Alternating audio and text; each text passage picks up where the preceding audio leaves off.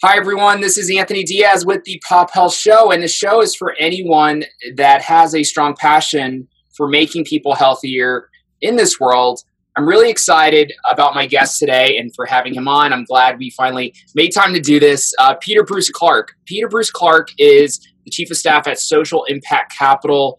They're doing some good stuff. They're getting ramped up, but I'm glad to have Peter on the show. We're going to talk a little bit about health, healthcare, wellness, and some aging, but I'm not going to steal his thunder.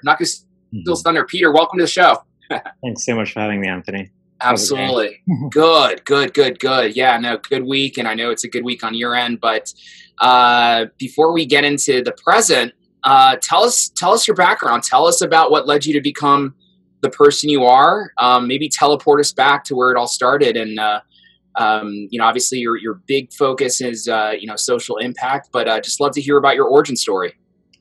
Yeah, origins. I always find that quite an interesting one. No one ever really knows where to lead with that. It's a bit I think I rolled out of bed this morning. No. Right. So obviously I'm English, but I'm based in the Bay Area. I've been here now for 5 years and working at a venture now for what will be about a year and a half, but have been in and out of venture and in startups for now that time being here. I actually originally came to the Bay Area to do research at Stanford, working with two different family offices around impact investing. So always been interested in impact investing, always been interested in general, philosophically about how you have agency and efficacy in the world. From quite a young age. The things that I care about a lot are climate and health, as well as other issues like democratizing access to finance and different innovations that basically tackle large system scale problems. That's what I care about. So, I came to the Bay Area. I did this research. I came up with two different sort of products of that. One that got shelved, which was slightly contentious, which was about reframing the impact investing market and investment ecosystem. And then the other component, which was about how you design strategic investment vehicles, kind of like sovereign development funds, private equity firms, etc., but mainly looking at double, triple bottom line results and also assessing whether or not that was a driver of performance. So flash forward now, working with Sarah Cohn, who's the managing partner at Social Impact Capital. It's really funny because we were introduced probably a few years prior to me joining, but when she told me what she was building, it was just crazy because the thing that I'd been writing about at Stanford was the optimal model for designing impact, for driving impact, was this venture capital model that we're now building. So that's how I got here. I love it. Yeah, no, Peter. So really, this area fascinates me a lot, right? Because you can change the world on a lot of different levels, and the companies you fund ideally become services and staples and fixtures in their industry, making lots of impact and having so much more ramifications on society in so many different ways. I guess, why is it important? Why is social impact now? I wouldn't say it's in vogue, but it's almost still a little counterculture, to the traditional venture model, which, everyone was just obsessed about making money no matter what it took, right? Yeah. Tell me a little bit about the ethos behind it, why you're connected to that ethos, and why it's important, why the timing of this is really good for society. Yeah, I mean, there are lots of ways to answer that. But for us as a finance first impact VC, we care first and foremost about returns. And, we also demand the impact too. We like to sometimes say that we like to have our cake, eat the cake, and have the icing on top. Because I think in order to make impact attractive going into the future and viable for the mainstream investment community, not just within venture capital, but in general, we're going to have to make impact sexy. And by saying that, I mean you have to make it an attractive investment lens or investment thesis. So that's what drives our behavior, is basically looking for alpha in the impact markets. There's also a lot of emerging research, at least in sustainability and ESG, that points to the fact that it can be a driver of financial outperformance. There's a lot of research that's come out of Stanford that suggested that. I think, yes, it is in vogue right now, but I think one really important thing, and we've actually got a slide that we like to show people, is that if you look at costs to consumers over time, a large mega trend that you can see since like 1997 is that while the cost of software and toys and a lot of fast fashion has sort of decreased exponentially over time, what you have seen is that the obverse in areas that you could call impact areas, so in health, in childcare, in energy and transportation. So, for us, you can talk about impact in terms of feeling good, but you can also quantify it. And so we like to think that we like to think of ourselves as sort of warm blood. We really want to do great work, but we also want to make high returns for our LPs. I love it. Peter, let me ask you about, so climate, access to finance, all of these, everything's kind of related to health. Like almost everything is health. Well-being's everything. But tell me a little bit about, what you're fascinated on in specifically health or healthcare, wellness. I know definitely your interests lie a lot in aging as well. So I just love I'd love to hear a little bit more about like healthcare, wellness, aging, and what has your fascination and captivation in these areas today? Yeah. So to your point about everything leading back to health, I think it does. It's super interesting. I went a couple of months ago to a dinner put on by a variety of different sort of foundations and investors in venture about education. And, one of the topics of conversation there was like, how do we deal with K-12 educational outcomes? And we were there talking about different sort of edtech solutions or different ways of, collaborating to come up with some new holy grail of how we would change educational outcomes. And, Gates has done a study on this. And what Gates found, the Gates Foundation spent, I think, $1 billion on this, found that actually one of the biggest determining factors of educational outcomes was nutrition. And so what we like to think about at our firm too is the fact that complex system solutions are non-linear. And that's kind of why we invest across the board and we're a generalist fund. So I think healthcare and aging and wellness are important because they factor into your everyday life, everyday experience, and can be very deterministic of how you behave, how you feel, how you think, how you live. I just think it's of critical importance. I also care about health in general in the States. It's slightly different in Europe. We've got a slightly different, more sort of social capitalist arrangement. But, in the States, the number 2 cause of bankruptcy is healthcare, which is a crazy stat. And then secondly, related to that, all the leading causes of death are all health related. So, you might look in the news and see like terrorism or like shark attacks or whatever, but really it's heart disease, cancer, respiratory disease, and Alzheimer's. So, you can point to all of these things as a big macro problem or big large scale problem.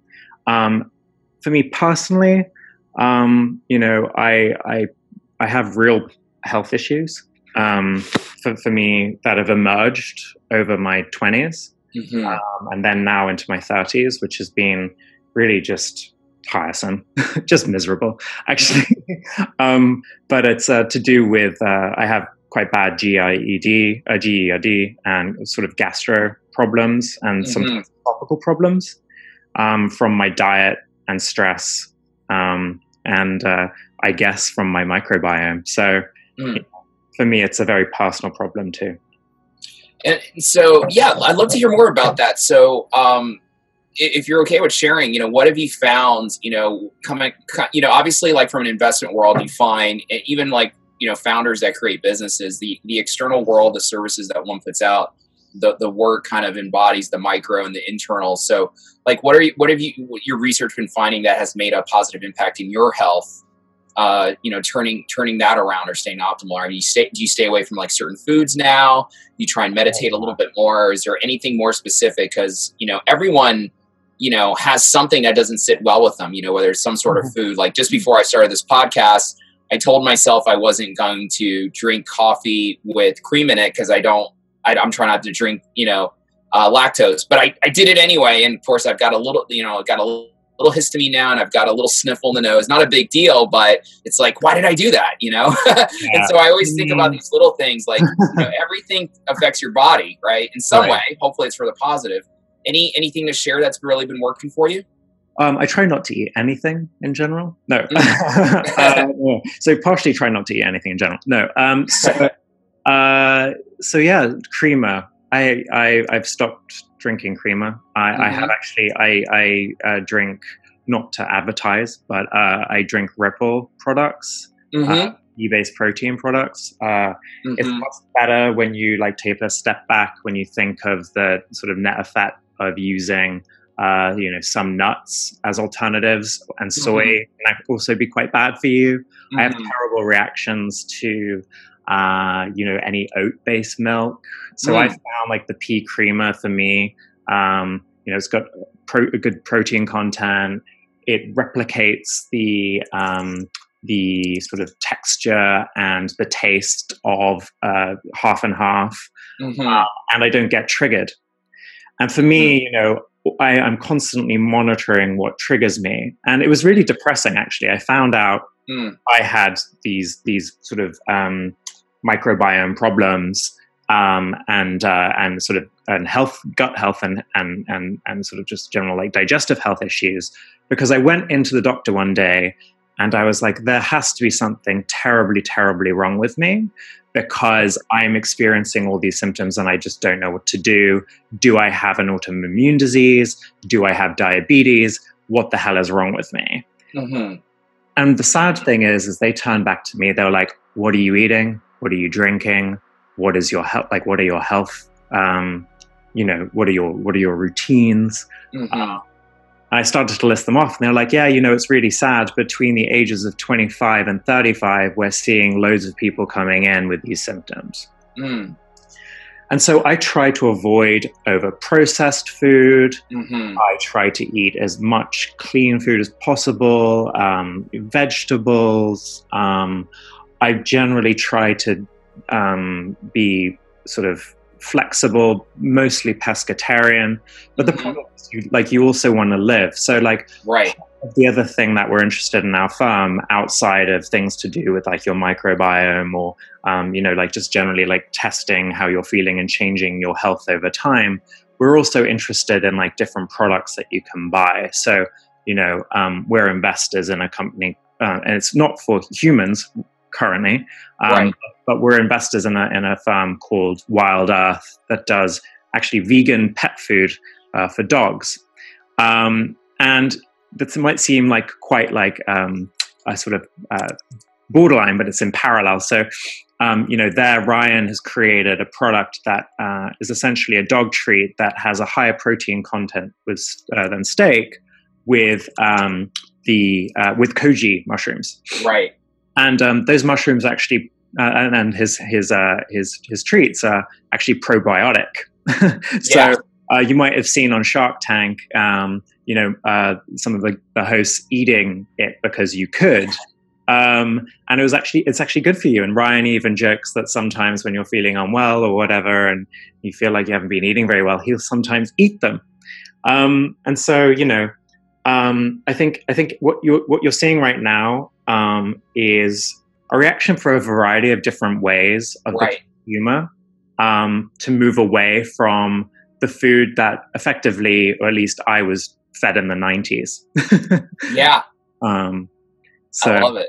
I love it. Yeah, it's funny. I know Ryan, actually. We did a Stanford class, Latino business leadership class together.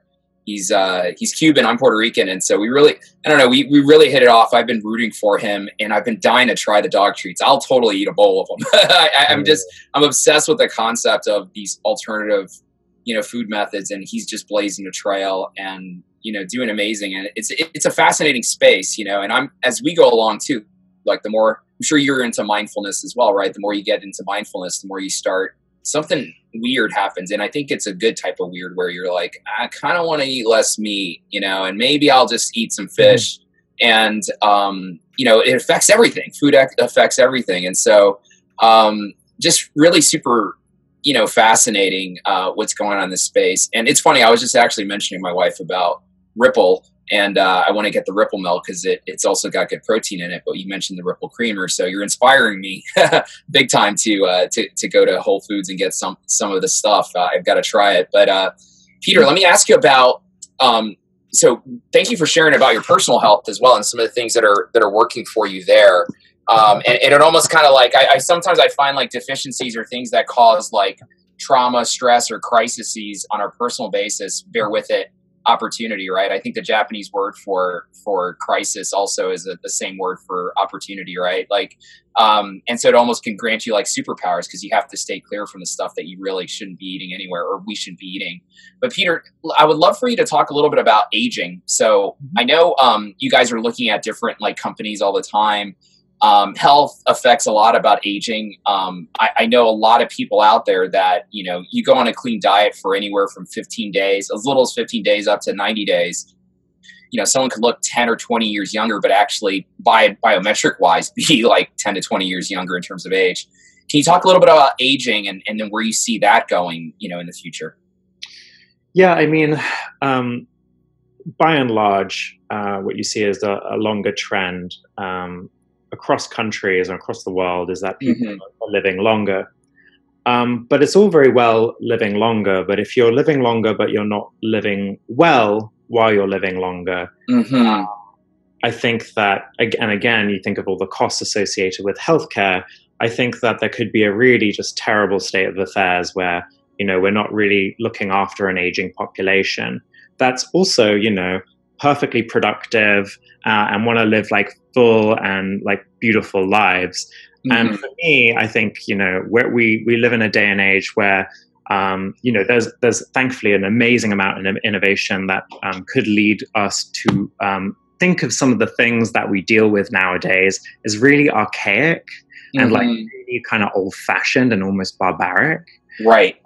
And so for me, what I really care about is I'm not part of this, though I have a variety of different friends. I'm like less on the sort of like let's live forever kind of side of the fence, and more like how do we live longer, better, fuller, and much healthier lives, with similar health profile to like younger people.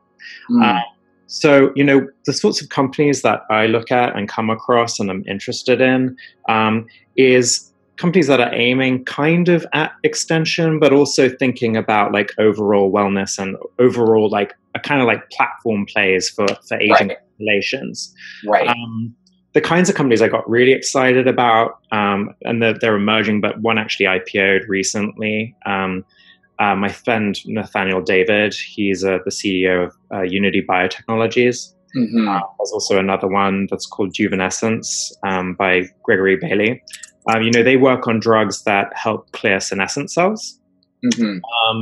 And cellular senescence is, you might have not heard of it, or not everyone has heard of cellular senescence, but it's basically when normal cells cease to divide. And as we age, more of these cells proliferate. And as that happens, being prone to age-related diseases, like, the ones like cancer and heart disease that I talked about earlier, that increases exponentially as we age. So how can we change that? So Ned's been creating drugs at Unity that have been reducing age-related diseases and entropy by about 35%. Oh, wow.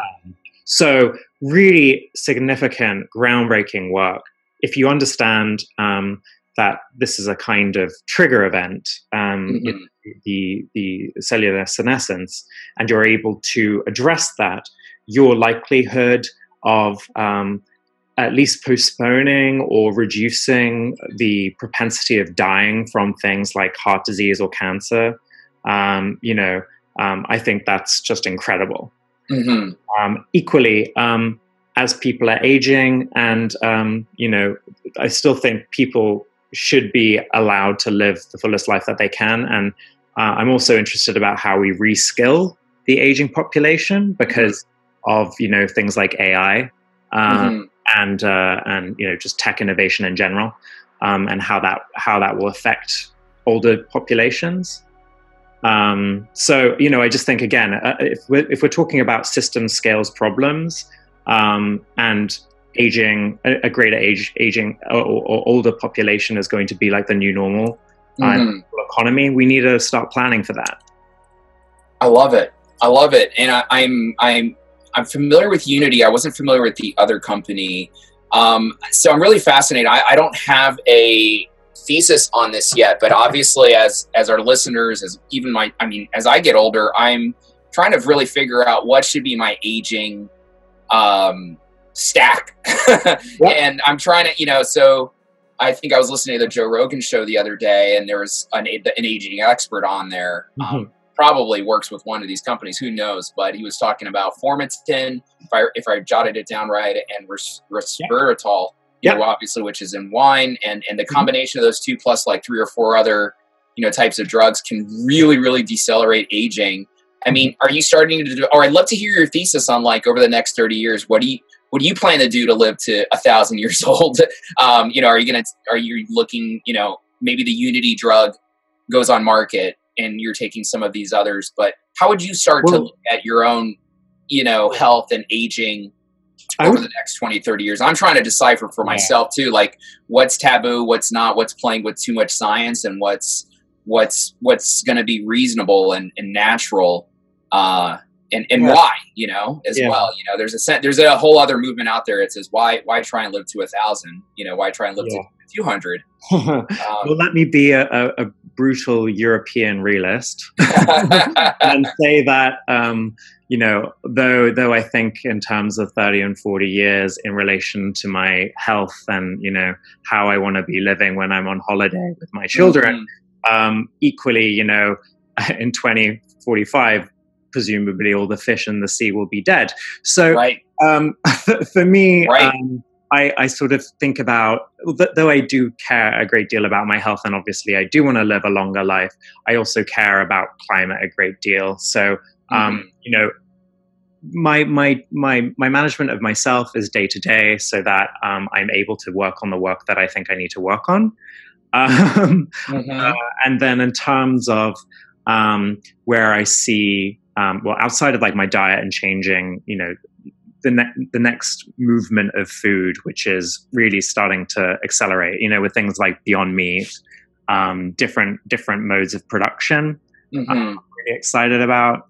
But in terms of diet, it's going to more plant-based products, much healthier products, and just like proven science, what's actually better for you.